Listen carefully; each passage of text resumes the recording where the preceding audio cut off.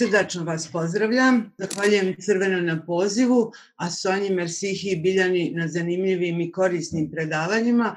Malo su me ta predavanja pustila na razmišljanje šta ću ja sa svojom pričati o prošlosti, a toliko su aktualne teme bile koje su prethodne autorice iznijele. Međutim, onda sam shvatila da sav ovaj period iz prošlosti itekako je utjecao na sadašnjost, odnosno na vrijeme ove naše tranzicije, ratova i poslijeratnog perioda, mislim poslije ovog posljednjeg rata, nadam se da je posljednje. Ja sam svoje predavanje podijelila u 3 dijela. Nakon uvodnog dijela gdje sam kratko razmišljala o nekim razdobljima, o izučavanju historije žena, u središnjem dijelu sam se osvrnula na pregledni historijat AFŽ-a sa osnovnim napomenama o njegovom razvoju i zatim ću završiti sa primjerima proslave Dana žena do kraja 80. godina 20. stoljeća.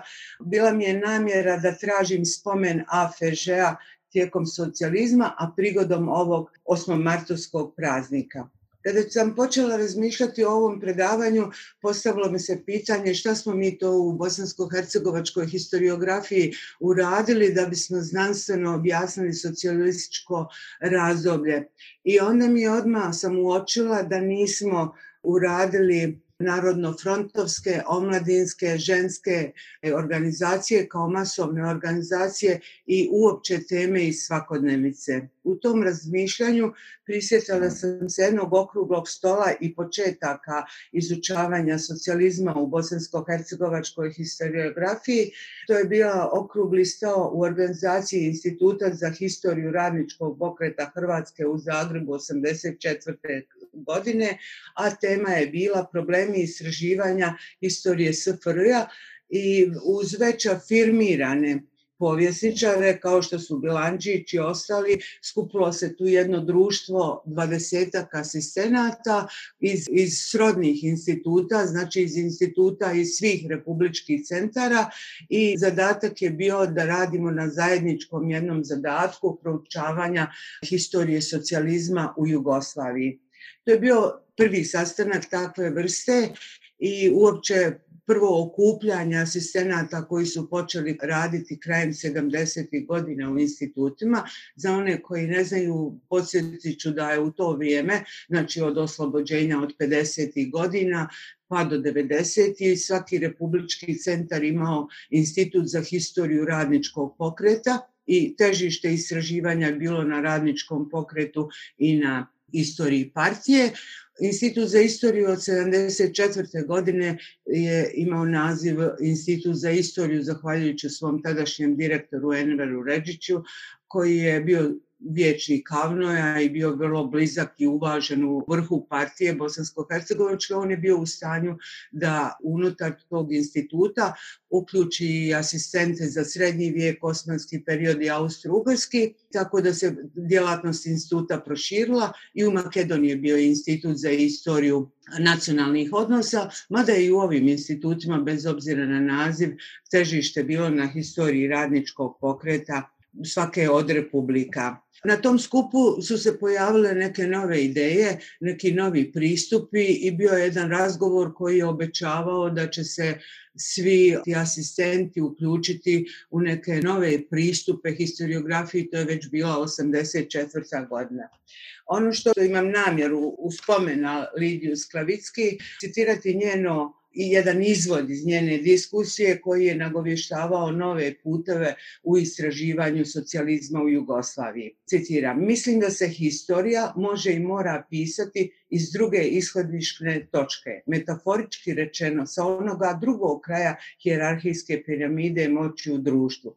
Povijesna znanost i previše je dugo upravljala svoj pogled isključivo na njezin vrh, na moćne, takozvane velike ljude, koji su vjerojatno nekim slučajem u 99,9% slučajeva bili muškarci.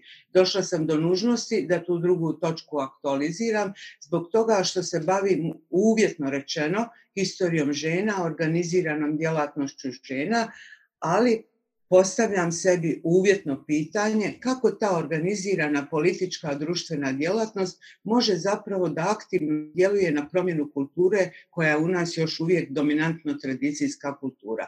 Osim nas asistenata bio je tu već eminentni i uvaženi historičar i prije toga političar Dušan Bilandžić i ta diskusija je bila nije bila žustra, ali je bila polarizirana.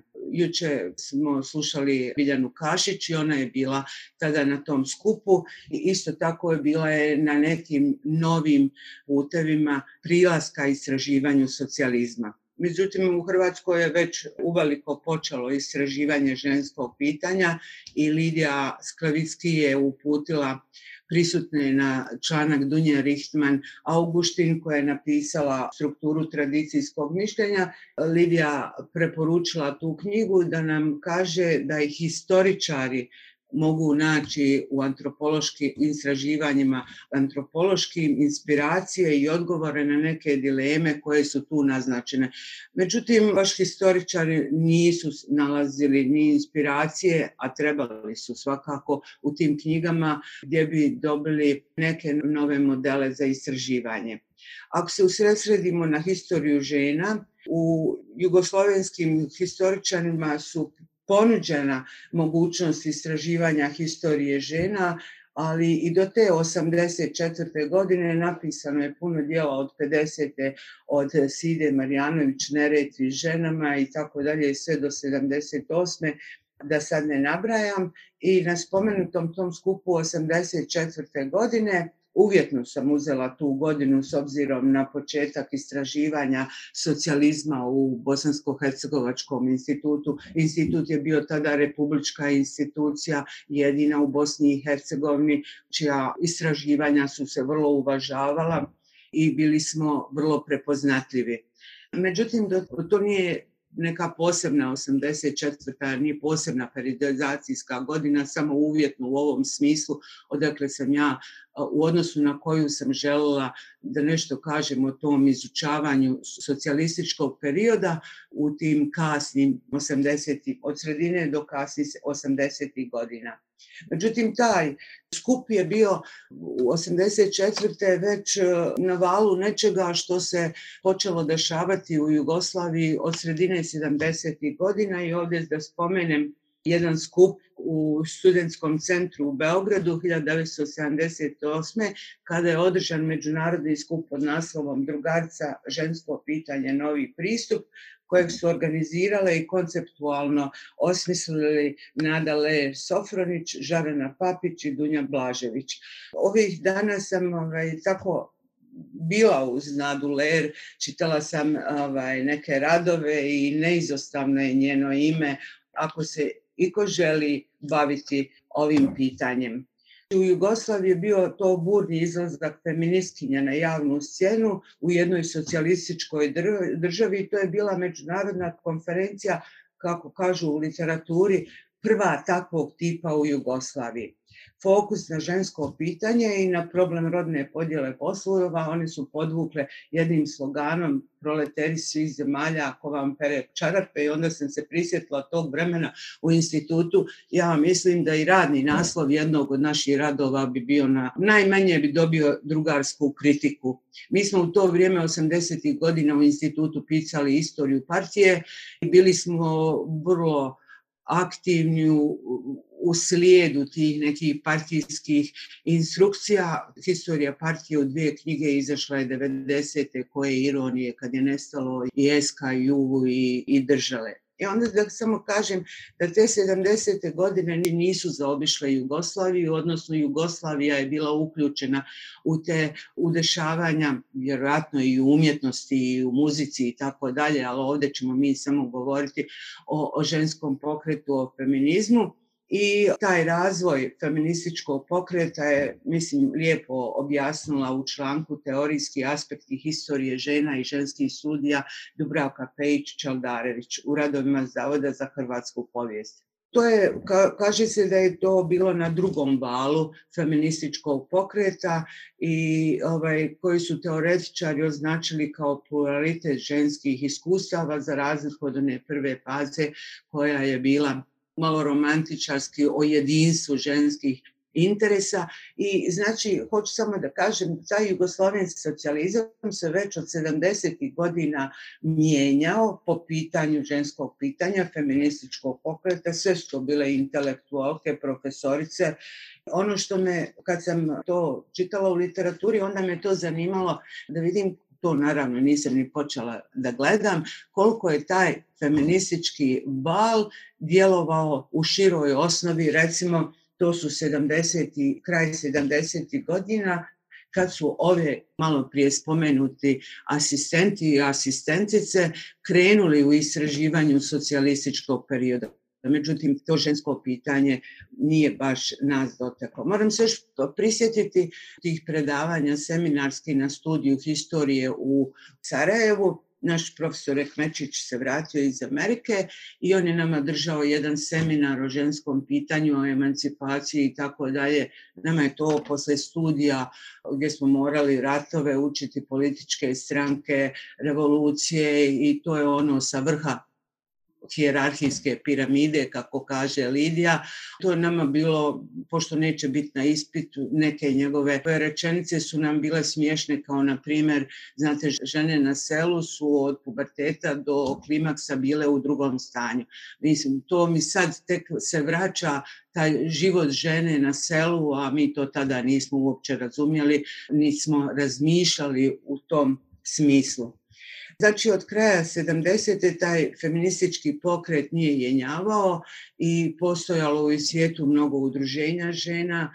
Dubravka Pejić kaže u svom tekstu da su Norvežanke bile najaktivnije i ono, opet što se vraćam na Jugoslaviju, da je Jugoslavija sudjelovala u velikom, odnosno predstavnice Jugoslavije, Lidija Sklavicki, Andreja Feldman i Dubravka Pejić na jednoj velikoj konferenciji u Amsterdamu, Međunarodni kongres ženske historije, kaže se da je bilo oko 700 učesnika, od toga najveći broj učesnika. Opet, valjda kad čovjek dođe u neke godine, onda pravi paralele, ja ne znam kako bi danas uopće bio kakav kongres historičara sa 700 učesnika, ovo bude 5-6 i jedva nekako financijski skrpe. Izgleda, ja se nadam da neće biti ovakve konferencije online, ja se baš u tome ne snalazim. Znači, već su u Jugoslaviji bili radovi, to je Dunja Richtman, Augustina Daler, Lidija Sklavicki, Vera Katz i mnogi drugi. Kad bi se napravila bibliografija radova, recimo od 50. do kraja 70. ja mislim da bi to bila poduža lista. Historičari uglavnom kad počnu pisati, onda je prva rečenica o ovome, niko ništa nije pisao, eto sad od mene počinje to. Malo kritike za historičare, naravno sam ja historičarka, a to bi partijski rečeno malo i samo kritike. Što se tiče historiografije u Bosni i Hercegovini, urađeni su radovi, međutim, jedan rad, jedna naša kolegica, Senija Milišić u institutu, bila je povlaštena pa je dobila temu svog mentora, emancipacija žene, skidanje zara i feridže. I prvo je bilo ocijenjeno da je to vrlo neozbiljna tema, međutim, pošto je to bio profesor Ekmečić koji je uvažen, koji su ga svi slušali, tema je prošla, a mi smo ostali pisali historiju partije. Međutim, o važnosti izučavanja žene govori činjenica da bismo kroz praćenje historije, mjestu žene u jugoslavenskom socijalizmu mogli pratiti, odnosno bolje objasniti i faze u razvoju jugoslavenskog socijalizma od onoga perioda kada je oštro kritiziran feminizam, svaki trag feminizma, do onoga vremena kraja 70. kada se u Jugoslaviji se organizira malo prije spomenuta konferencija feminističkog pokreta. Šta još reći za kraj ovog prvog dijela? Mene raduje što sam imala priliku, sad što sam se vratila na ovu temu, i raduje me u posljednjih 10 godina kako ima novih radova To su Izgubljena revolucija zbornika radova, AFŽ, Između mita i zaborava, uredništvo Andreje Duganđić i Tijane Okić, i Zabilježene žene i javni život BiH u 20. vijeku je priredila Jasmina Čaušević. I ti zbornici radova, odnosno članci u zbornicima radova, nude i strane i domaće reference, nude i staru i noviju literaturu, a ono što sam ja posebno prepoznala, to su moduli za neka daljna istraživanja. Kada govorimo to bio kratak uvod taj gdje sam ja razmišljala o tome šta to u bosansko-hercegovačkoj historiografiji bi se trebalo raditi, a već vidimo da su se potrudili mladi ljudi u ovim radovima koje sam spomenula da se ide naprijed. A možda potaknu i ove što su u penziji, a ne u mirovini, da se vrate nekim temama koje su preskočile onda kad je vjerovatno bilo to drugačije raditi.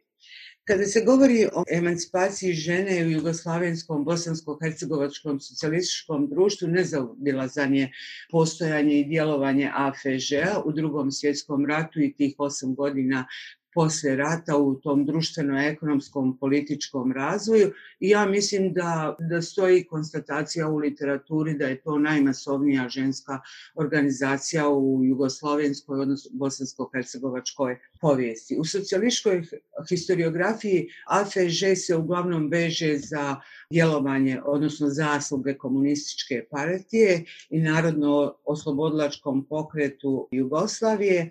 Međutim, nekako počelo se od 0. godine, znači od partije i od tog radničkog pokreta. I kada bi se radila neka ozbiljnija, naravno, timska istraživanja, mislim da su temelji aktiviranja žene još iz kraja 19. stoljeća između 2 svjetska rata i u Prvom svjetskom ratu. Isto tako u literaturi se kaže da su žene bile najbrojnija radna snaga, a da su muškarci bili na frontu i da se poslije Prvog svjetskog rata veliki broj udruženja žena osnovalo, društava, bila ona humanitarna ili pjevačka ili ona koja su vezana uz nacionalna društva ili neke humanitarne potpore i slično. Prema nekim autorima koje sam pročitala, oni taj međuratni pokret žena, odnosno aktiviranje žena, dijele u 2 pravca, onaj feministički i proleterski. I za komunističku partiju je sigurno bio važan ovaj proleterski koji je bio povezan sa radničkim pokretom, klasnom borbom. To je taj ženski proleterski ogranak. Možda je to malo jak naziv, ali eto mi ćemo ga tako imenovati. Komunistička partija je prepoznala naravno taj učešće žena u štrajkovima, protestima. Na primjer, od 13. godine su žene obilježile 8. mart i štrajkale.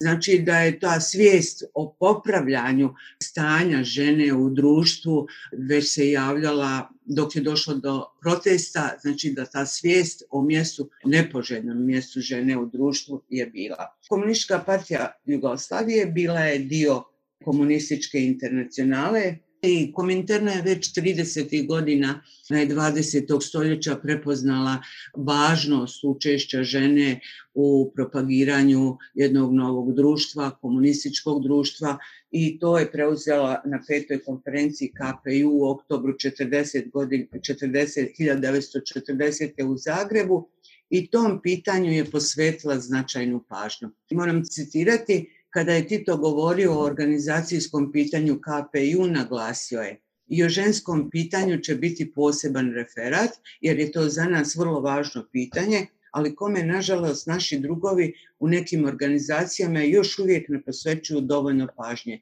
Drugarice će o tome ovdje i same da govore, ali je potrebno da ovdje podvučemo to da sve što su drugarice do danas na ženskom radu postigle uspjeha, bilo je uglavnom već bez pomoći drugova, a često i u smetnji od samih drugova. Kraj citata.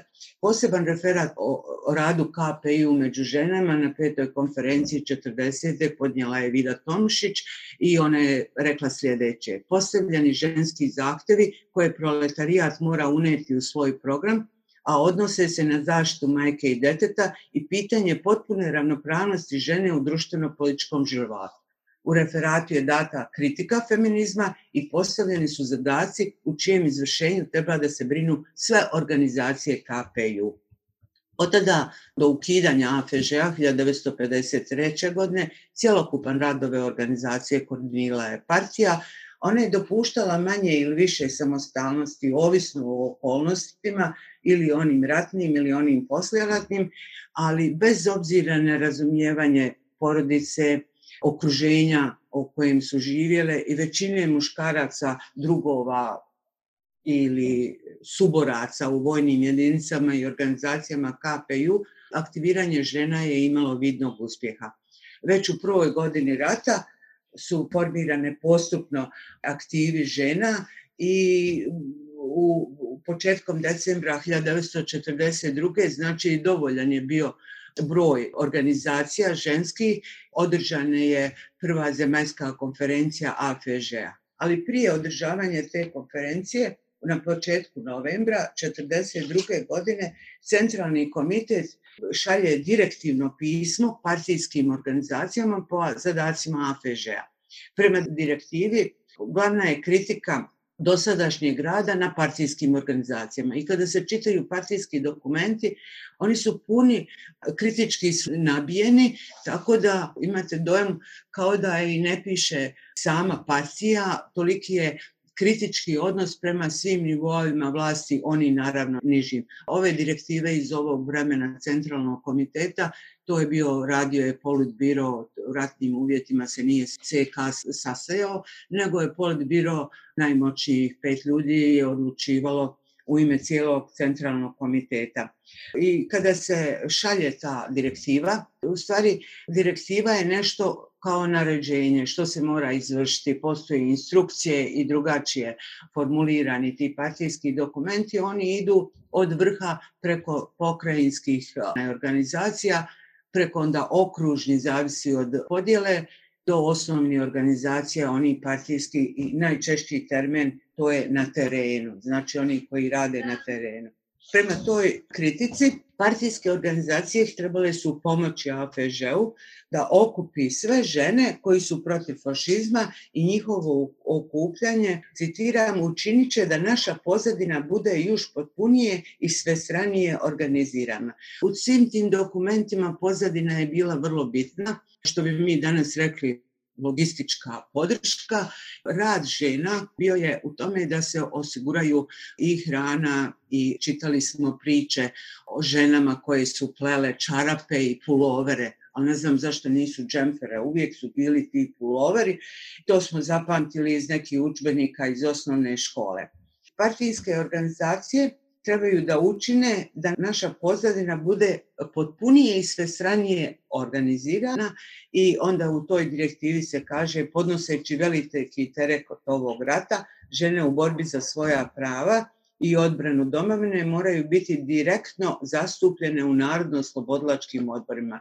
Naravno, to je bilo vrlo važno, znači ako su uključene u narodno-oslobodilačke odbore, oni sudjeluju u vlasti. I definicija u toj direktivi je bila sljedeća: Antifašistički front žena je vanpartijska, široka, masovna organizacija svih antifašistički raspoloženih žena. Kao takva, ona je pod utjecajem partije i partijske organizacije su dužne, ostavljajući joj samostalnost, punu inicijativu i radu i da ih pruži svestranu pomoć. Kontrola i pomoć AFŽ-a ne smije se shvatiti kao komesarska uloga naših odgovornih partijki, već kao stvarna pomoć u okupljanju svih žena u borbi protiv fašizma i kao obezbeđenje naše pravilne linije na tom sektoru partijskog rada.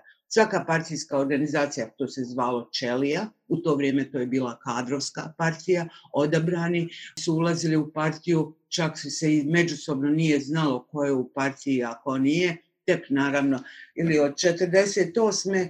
ili 50. godina KPU postaje masovna partija, ona i u ratu i posle rata prvih godina je poslije rata kadrovska partija gdje ima propisan lik čovjeka koji može postati kandidat prvo, a onda član partije. I onda tako, znači, na 2,5 stranice teksta sve su taksativno nabrojane obaveze, odnosno zadaci koje bi žene u suradnji sa omladinom i partijskim organizacijama trebali uraditi.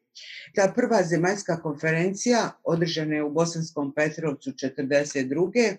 i stvorena je jedinstvena antifašistička organizacija za cijelu zemlju, Antifašistički front žena u Jugoslaviji. Na konferenciji je bilo 166 delegatkinja iz svih dijelova Jugoslavije, osim Slovenije i Makedonije, jer one nisu mogle doći zbog ratnih dejstava.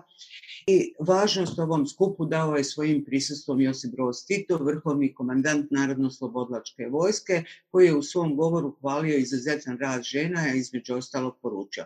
Ja ću vas možda gnjaviti sa ovim citatima, ali parafraziranje ovih dokumenata stvarno ne daju ništa. Taj jezik kojim je pisano, retorika i upotreba riječi, naravno, napisani su i mogu se napisati posebni radovi o jeziku u tim dokumentima, pa čak i prepoznaju se i neki religijski rječnik u partijskim dokumentima. Znači, Tito je na prvoj zemaljskoj konferenciji poručio žene Jugoslavije koje su u ovoj borbi s takvim samoprijegorom dale takve žrtve, one što tako uporno stoje u prvim redovima narodno-oslobodilačke borbe imaju pravo da ovdje danas jedanput zauvijek utvrde jednu činjenicu da ova borba mora donijeti plod i za žene naroda Jugoslavije, da nikada više nitko neće moći iscrgnuti te skupo plaćene plodove iz njihovih ruku. Žene su drugovi i drugarice položili ispit zrelosti, one su pokazale da su sposobne ne samo da rade u kućanstvu i da se bore s puškom u ruci, da mogu vladati i držati vlast u rukama. Kraj navoda. Hvalospjevi o uspjesima ženskog organiziranja i djelovanja te obećanja o ostvarivanju njihovih budućih prava i puno ravnopravnog odnosa, statuta u društveno-političkom životu došao je 7-8 dana nakon prvog zasjedanja Antifašističkog vijeća narodnog oslobođenja Jugoslavije, to je bio Bihać, 42., 26. i 27. novembar, u čijem rukovodstvu je bila samo jedna žena, Kata Pejinović, predsjednica AFŽ-a za Liku, jedina unutar vijeća od 60 vijećnika, a ni jedne žene, ako je bila jedna, nije bila ni potpredsjednik, ni izvršnom odboru AFŽ-a, i žene su znači odmah izostavljene na samom početku konstituiranja revolucionarne vlasti. I ta prva zemaljska konferencija je bila značajna, znači postavljeni su ogromni zadaci, a obećana je potpuna ravnopravnost. Od tih zadataka, da nabrojim samo neke, omasovljavanje organizacija AFŽ-a i kupljanje najširih slojeva žena preko raznih oblika rada, veće angažovanje žena u izgradnji narodne vlasti, pomoć AFŽ-u, razvijanje bratstva i jedinstva. To je bio neizostavni zadatak za sve organizacije omladinske ženske i to je trebalo biti organizovan masovan rad i radno takmičenje da bi se pomoć Narodno-oslobodilačkoj vojsci i partizanskim odredima Jugoslavije pomogli. Znači, učvršćivanje fronta i pozadine i uključivanje žena zajedno sa muškarcima u oružane i diverzantske akcije protiv okupatora. Kulturni i prosvjetni rad i akcent je uvijek stavljan, osim bratstva jedinstva koje je bilo neizostavno, bilo je opismenjavanje žena, one malo prije spomenute u direktivi Politike. To su bile žene koje su već 30. godina između rata ušle u radnički pokret, odnosno ušle u članstvo partije ili su bili bliski partiji i one su bile zadužene da organiziraju alfabetske tečajeve, da opismenjavaju žene. Opismenjavanje žena je bilo potrebno zbog pokretanja listova. Zajednički list za cijeli jugoslavenski AFŽ bio je Žena danas i to je bilo glasilo Jugoslavije i u prvom njenom broju je objavljen cijeli govor Titov na prvoj zemaljskoj konferenciji, a da je važan bio taj susret AFŽ-a za Jugoslaviju kaže i podatak da je centralni partijski list Borba objavio šire napise o prvoj zemaljskoj konferenciji. I u Bosni i Hercegovini su izlazili listovi, to je bila Žena danas, bila je list za cijelu Bosnu i Hercegovinu, onda Nova žena je bila za područje istočne Bosne. Izdavanje tih listova je bio okružni komitet KPU. Žena kroz borbu je izlazila za Hercegovinu, to je oblasni komitet za Hercegovinu i Hercegovku je izdavao AFŽ za Hercegovinu.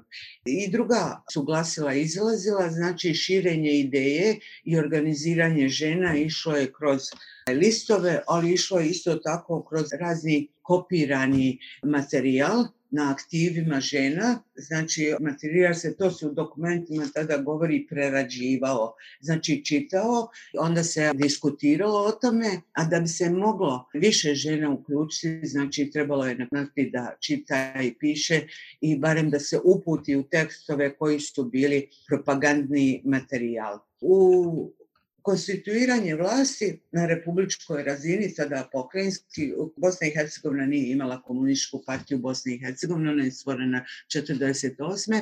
A na prvom osnivačkom kongresu to je bio pokrajinski komitet KPU za Bosnu i Hercegovinu. I da prođemo samo malo kroz ta zasjedanje. Prvo zasjedanje Zavnobiha, 1943. u Mrkonjić gradu. Nijedna žena nije bila u radnom predsjedništvu, 4 su bile vijećnice, a nijedne nije bilo na listi vijećnika Bosne i Hercegovine za drugo zasjedanje Avnoja. Na skupu je govorila Rada Vranješević, koja je i bila na tom, jedna od 4 vijećnice. I ona je govorila da žene Bosne i Hercegovine, da vam pročitam, uzevši značajno mjesto učešću u narodno-oslobodilačkoj borbi, postale su čvrst oslonac narodno-oslobodilačkog pokreta. Zajedno sa svojim drugovima žene će se i dalje boriti protiv okupatora, njegovih slugu, a sutra poslije oslobođenja naše zemlje oni će uložiti sve svoje snage u izgradnji sretne budućnosti naše Bosne i Hercegovine u okviru Jugoslavije. Ni žene neće dozvoliti da se u našu domovinu povrati staro stanje koji želi da ponovo zavede izdajnička vlada u Kairu i njezin kralj Petar. Žene se na ovoj istorijskoj skupštini obećavaju da i u buduće će davati sve od sebe da se približi čas konačnog oslobođenja. Znači, kada se čitaju dokumenti prvog zasjedanja Avnoja, već se govori o novim počecima i u svim tim referatima oni su dosta šablonski morali biti, određene teme su morali proći kroz sve referate, a onda kasnije kroz diskusiju i AFŽ je bila dio te diskusije nakon jednog uvodnog dijela koji je ona govorila, u kojem je Vranješević govorila o ženama, morala se dio partijskog tijela osvrnuti i na te aktuelne momente u narodno-oslobodilačkoj borbi, odnosno propaganda o kralju Petru i nestanku Kraljevine Jugoslavije i onda se od tada počinju, možda malo ranije, ali to je stara Jugoslavija, tamnica naroda i tako dalje.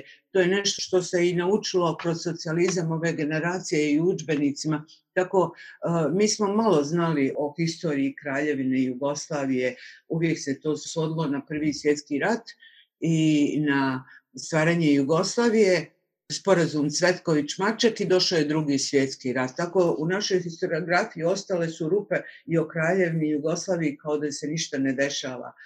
Tako da, kada se govori dalje u tom konstituiranju narodne vlasti, kako se to zvalo, došlo je drugo zasjedanje Avnoja. Na drugom zasjedanju Avnoja je bilo 8 žena od vijećnica, od 220 ukupnog broja vijećnika.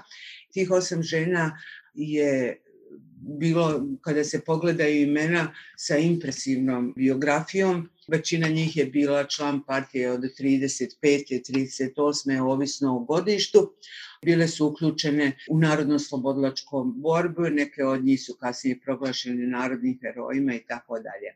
Na drugom zasjedanju Zavnobiha 1944. u Sanskom mostu bilo je 166 vijećnika, 4 žene i na samom zasjedanju su kooptirane još 3.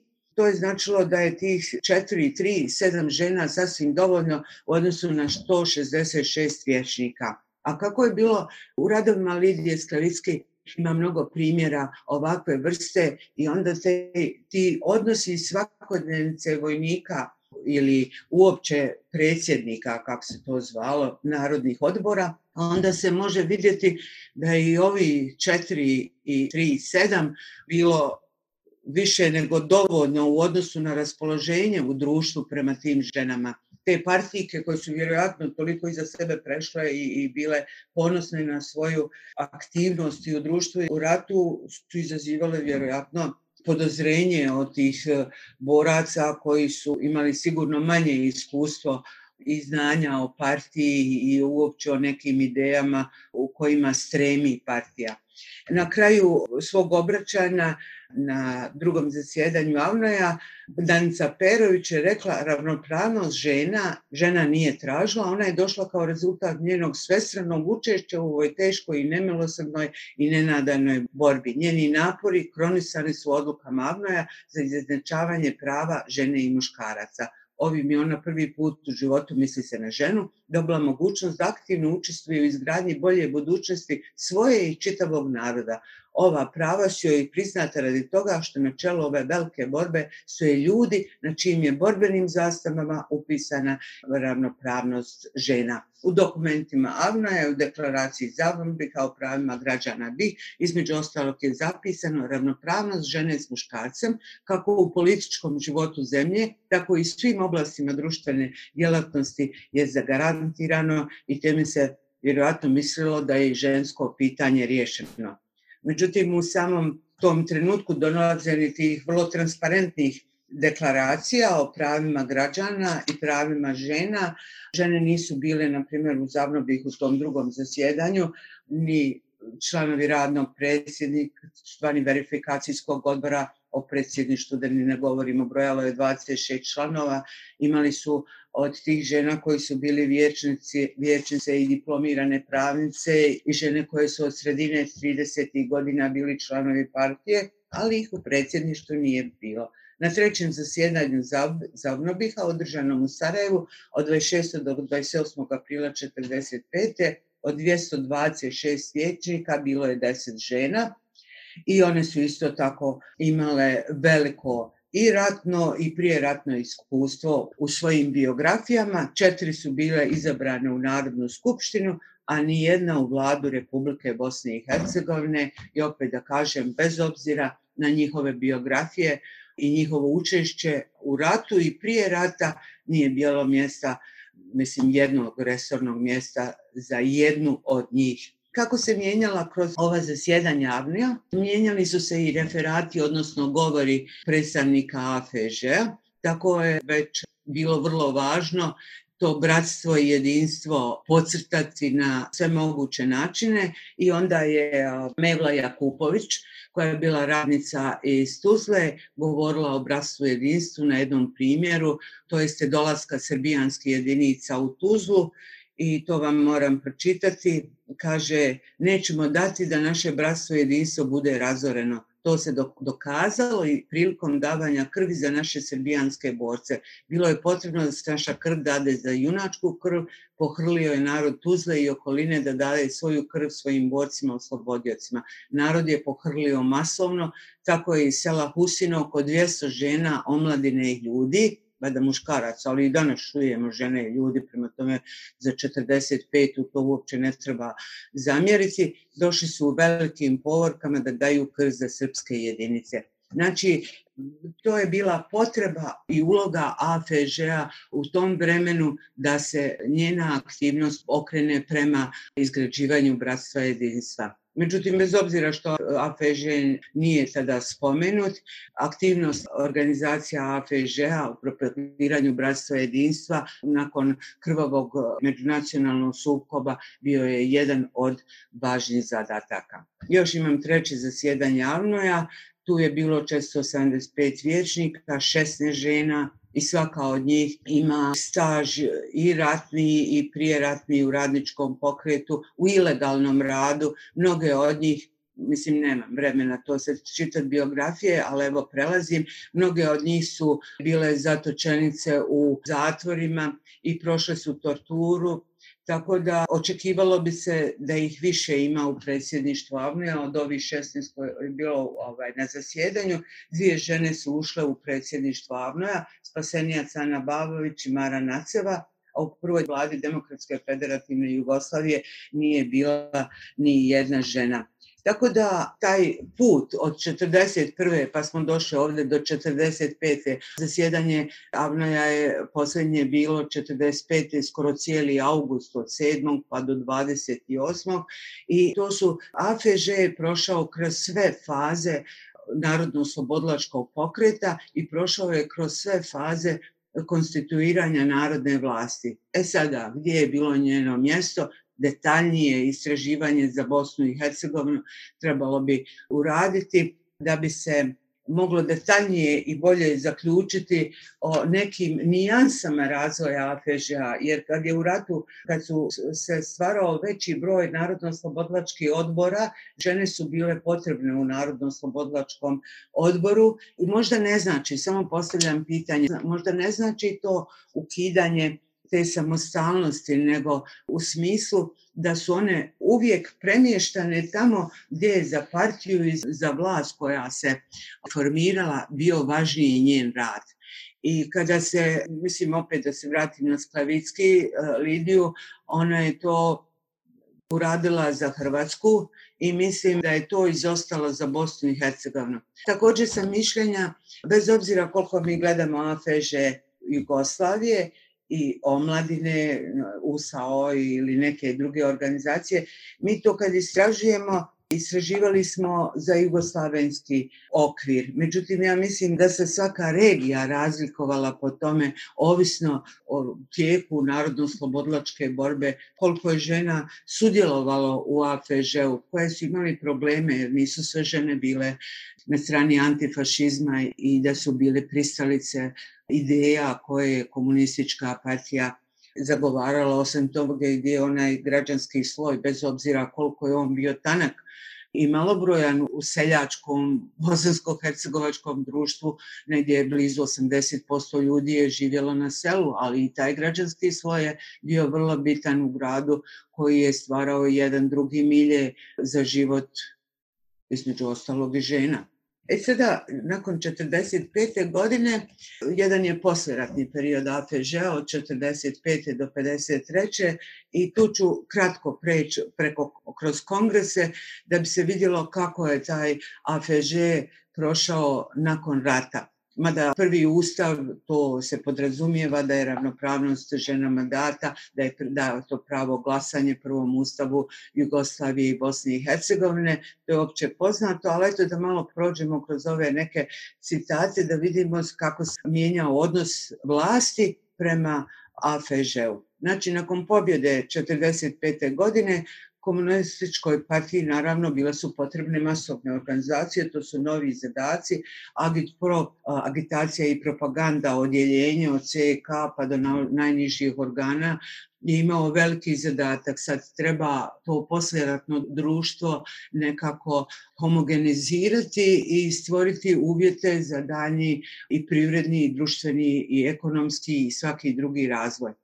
Neposredno posle rata organizirani su republički kongresi sa zadatkom da se izaberu delegatkinje na prvi kongres AFŽ-a. On je bio odmah posle rata, od 17. do 19. juna 1945. u Beogradu i taj sam podatak govori o važnosti AFŽ-a da se odmah prišlo, odnosno važnost žena u društvu, da se odmah prišlo organiziranju kongresa i kaže se da je prisustvovalo 1400 delegatkinja, gostiju i najviše jugoslovensko rukovodstvo. I naravno Josip Broz Tito je bio prvi čovjek Jugoslavije koji je otvorio kongres, pohvalio doprinos žena narodno-oslobodilačkoj borbi na frontu i pozadini i kongres je bio mjesto gdje su se ženama dali novi zadaci koji nisu bili ništa manje zahtjevni od onih prethodnih. Rad žena na učvršćivanju narodne vlasti, bdjenje nad bratstvom i jedinstvom, odgoj i obrazovanje djece, poslovi u poljoprivredi, obnova porušene zemlje. Ta obnova, koliko god je, na primjer, u udžbeniku predstavljena kao veliki entuzijazam, to je bio izuzetno masovno okupljen, ali i težak fizički rad za muškarce, a kamoli za žene. Onda ono što je se smatralo kao normalno za sve žene, zbrinjavanje ratne siročijade, invalida, stari, iznemogli, borba za majke palih boraca itd. itd. Ali nakon tog prvog kongresa AFŽ-a, već u 1945. u oktobru, upućena je direktiva OPCK-KPU svim partijskim organizacijama i partijske organizacije su ponovo zadužene da okupljaju, omasovljavaju AFŽ i da se aktiviraju na njegovanju tekovina narodno-oslobodilačke borbe i opet na obnovi zemlje. Tako znači, kongres je održan u junu, Bosansko-hercegovački kongres AFŽ-a organiziran na početku juna i u oktobru je data ponovo direktiva koja je odredila nove zadatke za AFŽ. Kada se poredaju ovi dokumenti, onda se može uočiti brzina stvaranja vlasti. To su, na primjer, Sarajevo je oslobođeno 6. aprila, odmah u aprilu je bilo 3. zasjedanje AVNE, poslije odmah početkom juna je bila prva konferencija kongresa AFŽ-a, uz to je bio i kongres omladine i tako dalje. To je tako jedan užurban period i mora da je postojao entuzijazam ljudi koji su izašli iz rata bez obzira kakve rane nose, ali i vlasti koja je shvatila tu neophodnost rada odmah na početku. I za rad među ženama je aktivirano agitaciono-propagandno odjeljenje od CK do najnižih organizacija. Na drugom kongresu AFŽ-a u uvodnom obraćanju Tito je opet, to je bilo 48. Znači prvi kongres je bio 45. Drugi je bio 48. Tito je pohvalio žene Jugoslavije i onda je osim ovih već nabrojanih svih aktivnosti poseban akcent stavljen na rad i na učešće u ambiciozno postavljenom prvom petogodišnjem planu od 47. do 51. Onda rad u zdravstvu, higijensko obrazovanje, prosvećivanje stanovništva, rad sa onima koji su imali endemične bolesti, kojih je bilo jako puno poslije rata, rad sa ženama u obitelji. Jedan veliki problem je bio alkoholizam. Tako da je to bilo danas neka socijalna, psihološka pomoć, tako je na AFŽ-u bilo da riješe da pruže pomoć ženama koje su bile u nekim neugodnim situacijama. Kada se govori o Bosni i Hercegovini, AFŽ je bio vrlo bitan u kampanji za skidanje Zara i Feredže, to je počelo 1947. I to je nekako partija smatrala da najbolji su razgovori žena sa ženama, bez pritisaka muškaraca, međutim pritisci muškaraca su bile, osim otpora žena, pritisci su bili veliki, ne samo okoline, nego i u partijskim dokumentima sam nalazila imenom i prezimenom ljudi koji su bili članovi partije, ali nisu dozvolili da njihova žena skine Zari i Feredžu. Prema istraživanju Senije Milišić, koja je objavljena 1999. u prilazima instituta, 48.327 žena je u Bosni i Hercegovini nosilo Zar Feredžu, a 29.439 nije skinulo ovu vrstu odjeće do 5.11.50. kada je donesen zakon o zabrani. Žene su morale to uraditi, one koje nisu morale kažu da su te starije žene ostale u kući. Plaćale su se kazne, ne samo da su kažnjavani žene koje nisu skinule Zar Feredžu, nego i oni koji su ih ometali u tom činu, nisu mogli dobiti osobne dokumente. Znači, taj pritisak je bio s ciljem emancipacije. Na trećem kongresu 50. godine Tito se delegatkinjama obratio tek drugi dan, znači prvi i drugi kongres je bio prvi dan, pohvalio je njihov rad, naredne zadatke je prebacio na mladi naraštaj, na djecu, na obrazovanje žena da bi bolje odgajali djecu i bolje bile u domaćinstvu. Ono što je na tom 50. godine trećem kongresu urađeno jeste da je AFŽ dobio neprofesionalni karakter, zaposlene u AFŽ su premještene na nove dužnosti ili su otpuštene i onda kada nemate tog administrativnog aparata odmah i slabi rad i obim rada i intenzitet rada. Sad četvrti kongres koji mi je jako zanimljiv zbog Đilasa, Četvrti posljednji kongres AFŽ-a Jugoslavije održan je u Beogradu od 26. do 28. septembra 1953. Pozdravio je Milovan Đilas u ime glavnog odbora Socijalističkog saveza radnog naroda Jugoslavije. Bili su i predstavnici sindikata i ovih drugih organizacija, a u pozdravnoj riječi Đilas između ostalog rekao, citat, kao i vama svima i meni je jasno da smo još uvijek veoma daleko od stvarne ravnopravnosti žena. Istina, zakonska ravnopravnost već postala stvarnost u našoj zemlji, makar se i ne ostvarivala svuda i u svim slučajevima. Ali za stvarnu ravnopravnost, za ravnopravnost u svim odnosima, naročito u onim koje zakon ne može ni da previdi, u kući, u porodici, u shvatanjima, u mentalitetu, u intimnom životu, za nju svjesne socijalističke snage i svaki pravi borac za socijalizam moraju uporno i neprestano i na svakom koraku da se bore. Kraj citata. I moram podsjetiti da je to bilo vrijeme već prvih Đilasovih članaka u borbi, kojima je ukazivao na neke anomalije u jugoslavenskom društvu, porastu birokratizma, pa je Đilas na kongresu rekao i sljedeće. Kapitalizam pretvara ženu u rob, a birokratizam u robota za proizvodnju državnih podanika. Borba protiv jednog i drugog je neminovna i za ženu ako stvarno hoće da se iščupa iz dvostrukog ropstva. Zar i mi nismo bili očevici kod nas kako birokratizam polako u stvarnosti zakida ženska prava i potiskuje ženu s pozicija koje je ostvarila u revoluciji, priznavajući je pritom formalna prava, a zar ne vidimo kako borba za demokratiju ponovo u širijim i ljepšim oblicima vraća ženi ta prava. Birokratizam osuši sve čega se takne, a ženi namjeće najsurovije, najuvredljivije, najprikrivenije oblike ugnjetavanja i to u ime najvećih ideala. Kraj navoda. Ovo je objavilo Oslobođenje. Znači, jedan od 5 članova politbiroa je već otvoreno počeo govoriti o mnogim stvarima, a tu je i žena. Gašenje AFŽ-a je obznanila predsjednica Vida Tomišić. Ako je se sjetimo šta je govorila 40. na 5. konferenciji KPU o organizacionom razvoju, onda vidimo koliko je i ona promijenila svoje mišljenje, odnosno koliko su na nju utjecala mišljenja partije, šta treba, kako treba urediti masovne organizacije i kako ih postaviti u transmisiju partije.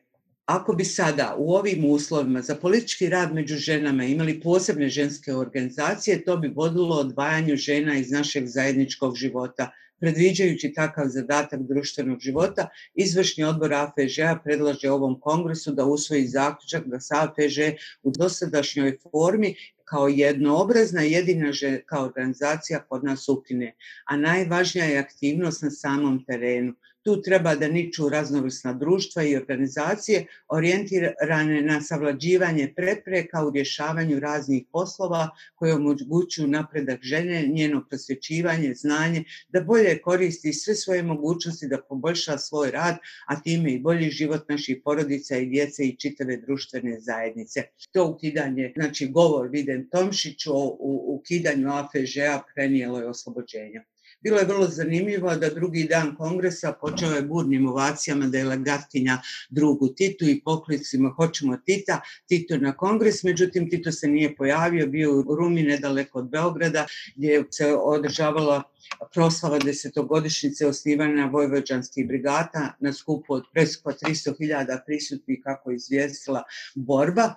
I citat, burnim i dugotrajnim ovacijama drugu Titu pozdravljeno je čitanje telegrama u kome ga kongres obavještava o svom radu i o budućim zadacima novo osnovanog Saveza ženskih društava Jugoslavije.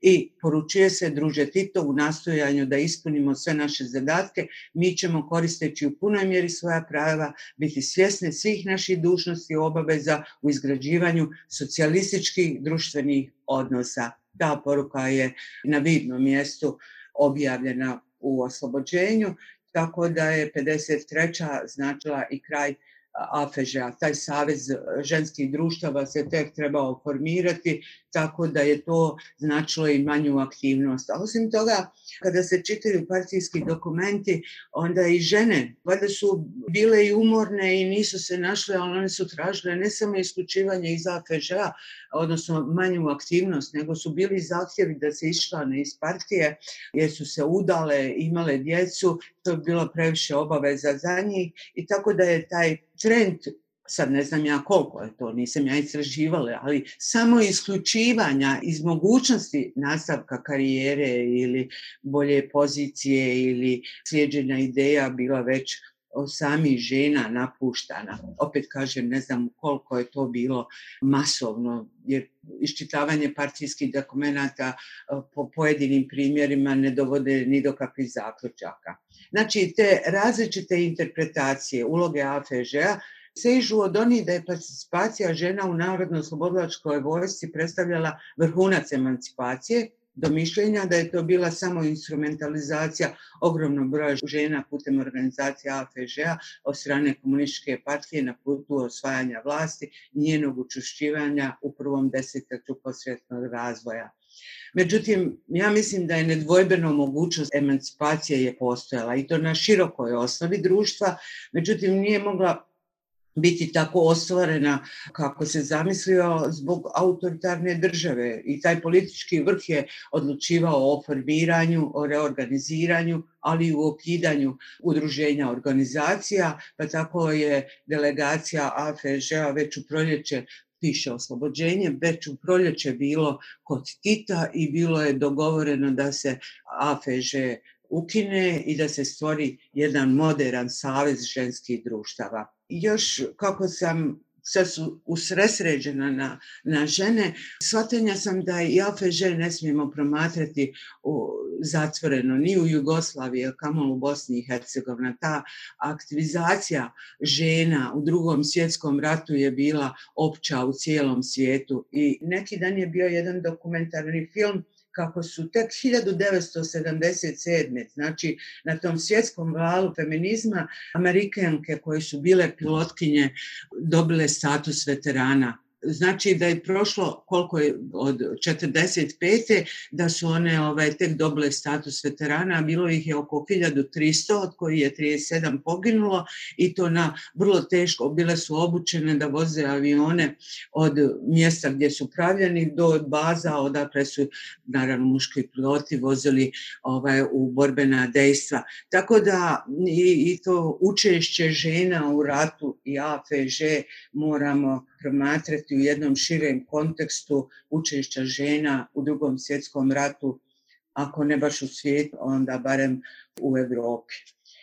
Tokom socijalističkog razdoblja ukupan doprinos žena je zaboravljen, a predstave o učešću žena u narodno-oslobodilačkoj vojsci sveo se na kliše, pa je tako u udžbenicima historije uglavnom bila predstavljena u jednoj rečenici, sad je sigurno i izostavljeno, dugo nisam gledala udžbenike. Kaže se da je između 1941.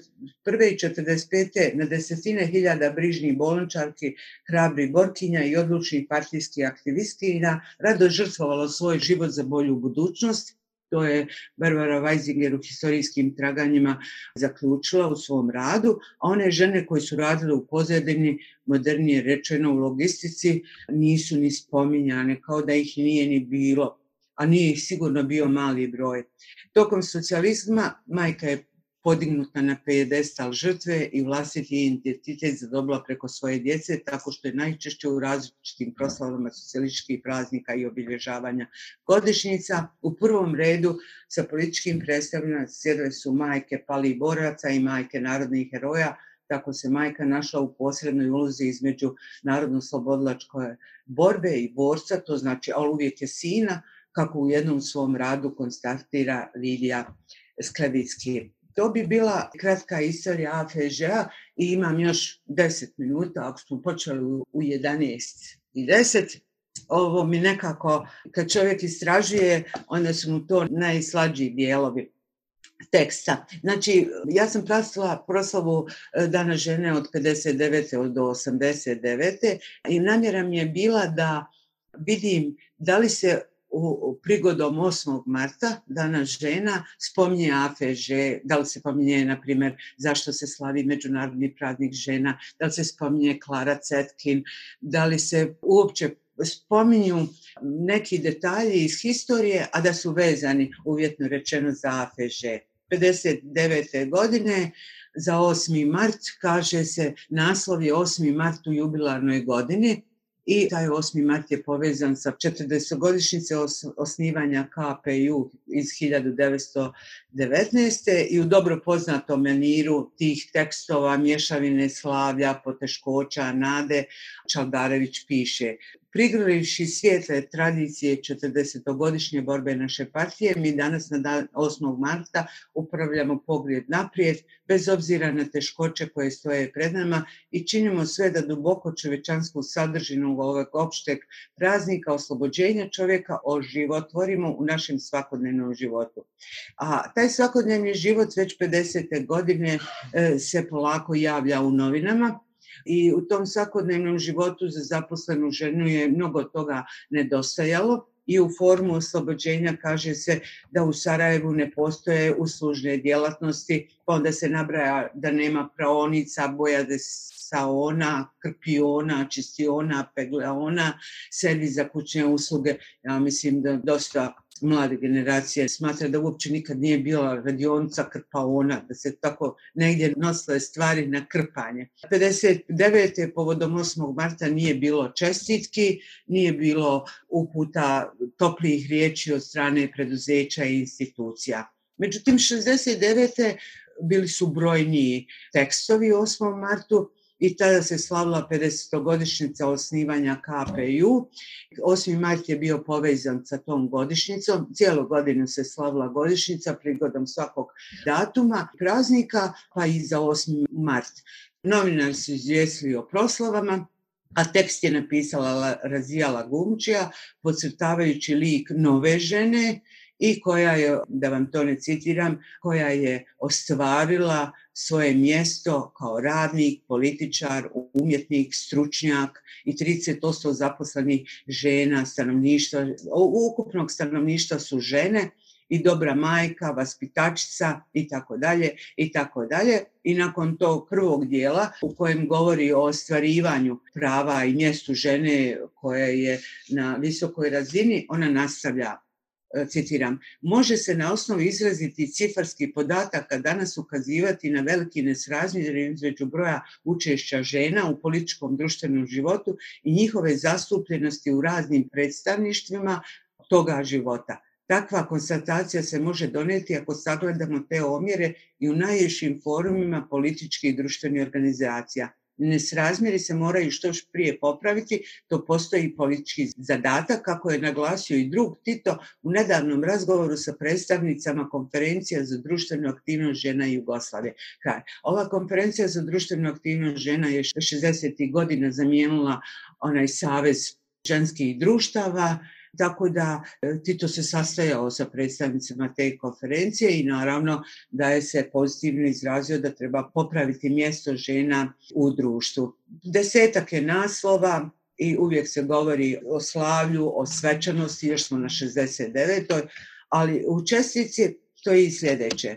Jednoj od čestitki. Sa svih strana stižu vijesti o svečanosti povodom Dana žena, o znacima pažnje i poštovanja majci i supruzi, radnici za tkačkim stolom i fabričkom mašinom, daktilografkinji, službenici na šeltaru, konobarici, bolničarki, učiteljci, kondukterki, prodavačici, nastojnici, vaspitačici i telefonistici. Tako da čovjek ne treba ni ići za statistički godišnjak da vidi strukturu zaposlenih žena, ona je tačno definirana u čestici. U oslobođenju još ću vam za 69. ispričati jednu kratku priču koja je objavljena o radionici Sarajevo Ćilima.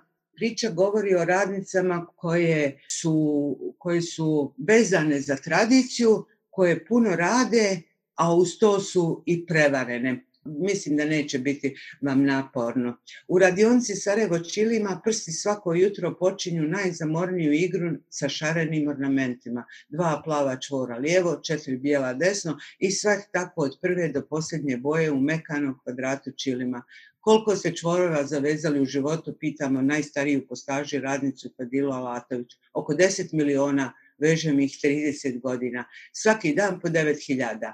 Hajrala Gumčija je počela da veže čvorove u 13. godini, pa sada sa 33 godine ima 20 godina staža i 100.000 vezanih čvorova. Ja sam to sračunala da je ona 1949. počela raditi kad imala 13 godina. a to je već bilo u onim našim radovima da su svi bili zahvaćeni obavezno osnovnim obrazovanjem. A mjesečna zarada je ipak oko 350 do 400 novih dinara. Vijest koja je neki dan stigla u radionicu umirila je prste za trenutak i izazvala veliku radost. Lični dohodak se povećava za 90 novih dinara. Ponekad nam se čini da ćemo isplivati, kaže nam Lepa Blagojević, šef proizvodnje. Od ljetos smo pod prinudnom upravom. Prošlo je najbolje, pa smo čak primili razliku na ime umanjenih ličnih dohodaka koje su nam isplaćivali neko vrijeme. Kad radnice govore o istoriji svog kolektiva, uvijek su tužne, jer tužna je i priča koju pričaju. Tako biva sa ljudima i tvornicama kada se osjećaju prevareni. Sarajevske tkalje prvi put su izigrane kada se iz matične tvornice Čilima, koja je bila između dva zaraza na Bisriku, koja sad navršava 90 godina postojanja, izdvojio jedan dio i prešao na Iliđu. Svi koji su se zalagali za ovo cijepanje govorili su radnicima da je to u interesu njihove perspektive, a Iliđanska tvornica je kao biljka koja izraste iz svog sjemena pojela sve da osnaži svoje grade. Naš dinar, ma koliko se migoljio i mijenjao vrijednost, uvijek je lakše nalazio put do ovčije gruna i ženske radne snage na selu, a mi smo morali trčati za devizama. Odrekli smo se svih proizvoda koji slabo idu. Perzijaneri su sada naša najveća nada, prodajemo ih po 440 novih dinara za metar, kaže nam radnica Salveta Kožo. Sve što napravimo prodamo. Bosance traže u inostranstvu, ali nama je sigurnije domaće tržište. I naravno, zanimljiv je drugi dio priče, ali ovo kad sam pisala, sjetila sam se Mersihe, njene priče o radnicima na početku, pa nije već, to su 2 decenije 21. stoljeća, radnice danas u trgovini, pa onda mi je palo na pamet, pa Bože moj, šta se to promijenilo? Uz ovaj članak ima i slika, onaj stari tkački sto, ima jedna drvena klupa na kojoj sjede 2 žene. Vjerojatno ta je klupa još od vremena kad je Austrija otvorila Čilimeru. Ovu priču sam dala kao ideju da vidimo kako te stalne integracije i stvaranje novih preduzeća iz matičnih preduzeća, kako se to odrazilo na radnike, u ovom slučaju radnice, i kako je ta jedna velika afera, jedna velika fama poboljšanja radničkih interesa bila tokom socijalizma. I onda moram vam ovo pročitati. Već 69. reklame, Pariško proljeće na našim ulicama, Azra proljetni mantil, 420 dinara, Stašna 123 dinara, i kada se uporedi ta radnička plata od 440 dinara ili 400 dinara i jedan proljetni mantil, onda ne treba ni pričati koliko je siromašan taj radnik 69. bio, za koji između ostalog Bilandžić kaže da je to zlatno doba bosansko-hercegovačkog socijalizma. 79. već počinje 2. marta, kompas Jugoslavije Unistur, Sarajevo vodi žene na avionom iz Sarajeva u Rim, polazak 7.3. Cijena je 2680, nešto je skuplja Varšava. Znači, kako bi Igor Duda to rekao, blagostanje je već bilo na vidiku. Da li samo za one bogate, dobrostojeće, ili su mogli radnici ići na takva ili slična putovanja, to je već pitanje. Sada, 79. godine se pojavljuju jako ozbiljni tekstovi. Ja mislim da je to na valu onog izlaska feminizma 70. godina, pa Kemal Kurspahić 8. mart je naslovio svoj naslov Dan kao budilnik. On ne govori o danu žena kao slavlju, cvijeću, parfemima, slatkišima i tako dalje, nego on upozorava sve ono što socijalizam nije pružio ženama i što ih nije prema njihovim zaslugama postavio na mjesto koje zaslužuju. I drugi novinar Jakšić piše o ženama u opštenarodnoj odbrani sa izdvojenim naslovom sposobne i za najteže zadatke. I tu se 79. mada nije to povezano sa koliko je to 50 godina 79 manje 19, 50 godina partije, to je izostalo 79. ali se on u svom tekstu vratio na 41. i na 45. i govori da je 500.000 žena sudjelovalo u narodno-oslobodilačkoj borbi, oko 40.000 je poginulo, 2.000 je dobilo oficirski čin, 90 je žena boraca proglašeno narodnim herojima i nabrojao je to žene, hvala Bogu da se pojavljuju imena i novinama, spomenica je dobilo 1900 i tako dalje, a sve je to i onda kaže da je 71. godine po posljednjem popisu bilo 11 miliona žena, od toga 5,5 miliona u dobi od 19-45 godina i koji je obuhvaćen zakonom o narodnoj odbrani. Veliki broj je raspoređen u omladinskim jedinicama i onda da se školuju djevojke na fakultetima narodne odbrane i znači da je 79. sad treba tačno pogledati kada su usvojeni zakoni opšte narodne odbrane, opet su se vlast sjetila žena i poklonila im pažnju u novinama, prvo ih pohvalila u ratu, pa tek onda koji je zadatak da se, znači 5,5 miliona žena u Jugoslaviji između 19 i 45 godina, nije to mala snaga.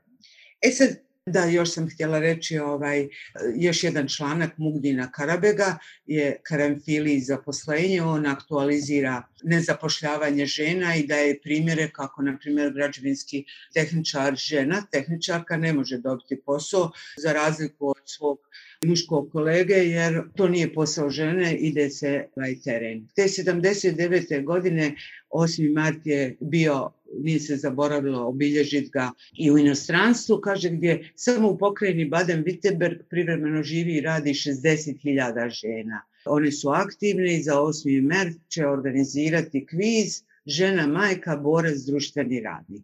Sad to ne treba imati komentara. Moram vam sad malo detaljnije 89. jest da sam vas ugnjavila. 1989. godine brojevi oslobođenja s početka marta bili su prepuni dramatičnih naslova, otisnuti velikim masnim slovima, to se danas zove bold, vrlo slični jedni drugima kao zabrinjavajući odjeci izbivanja na Kosovu.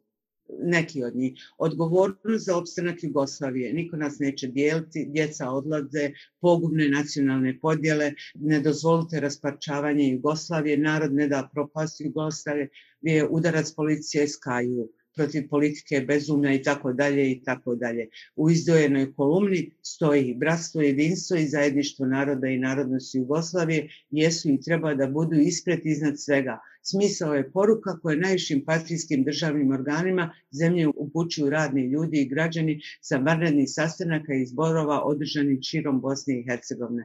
U toj turbulentnoj 89. godini napisi o 8. martu zvuče stvarno čudno. Sovjetski savez uz praznih žena, politički miris uskraćenog cvijeća. Uoči dana žena koji se u Sovjetskom savezu obilježava sa najvećim poštovanjem, Moskva je ostala bez cvijeća, kozmetike i slatkiša. Drastičan slučaj sa praškom od vanilije. Dopisnik oslobođenja iz Moskve Mirko Šagoj svemu tome naslovu dodaje i političku notu, kao to je diverzija protiv perestrojke i da su oni našli 8. mart koji se jako cijeni u Sovjetskom savezu kao udar na perestrojku jer su tu ljudi najemotivniji. A onda u Sarajevu je bilo cvijeća, vjerovatno i vanilije i šećera, a u sarajevskim šećerama zbog etiketa na cijenama koje vire između cvjetog šarenila i zelenila očekuju velike iznenađenje. Cijena jednog karanfila 3.000 i tako dalje i tako dalje, do ananasa 40.000.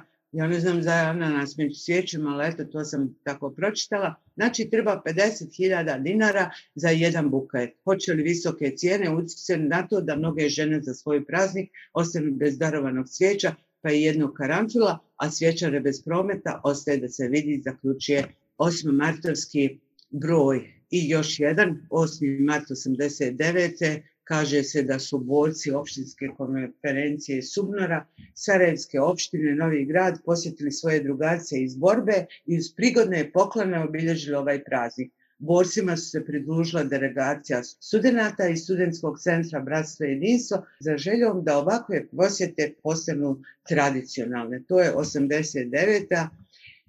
I znam da sam vas zamorila, ja sam to se malo preopširno dala, a htjela sam to skratiti.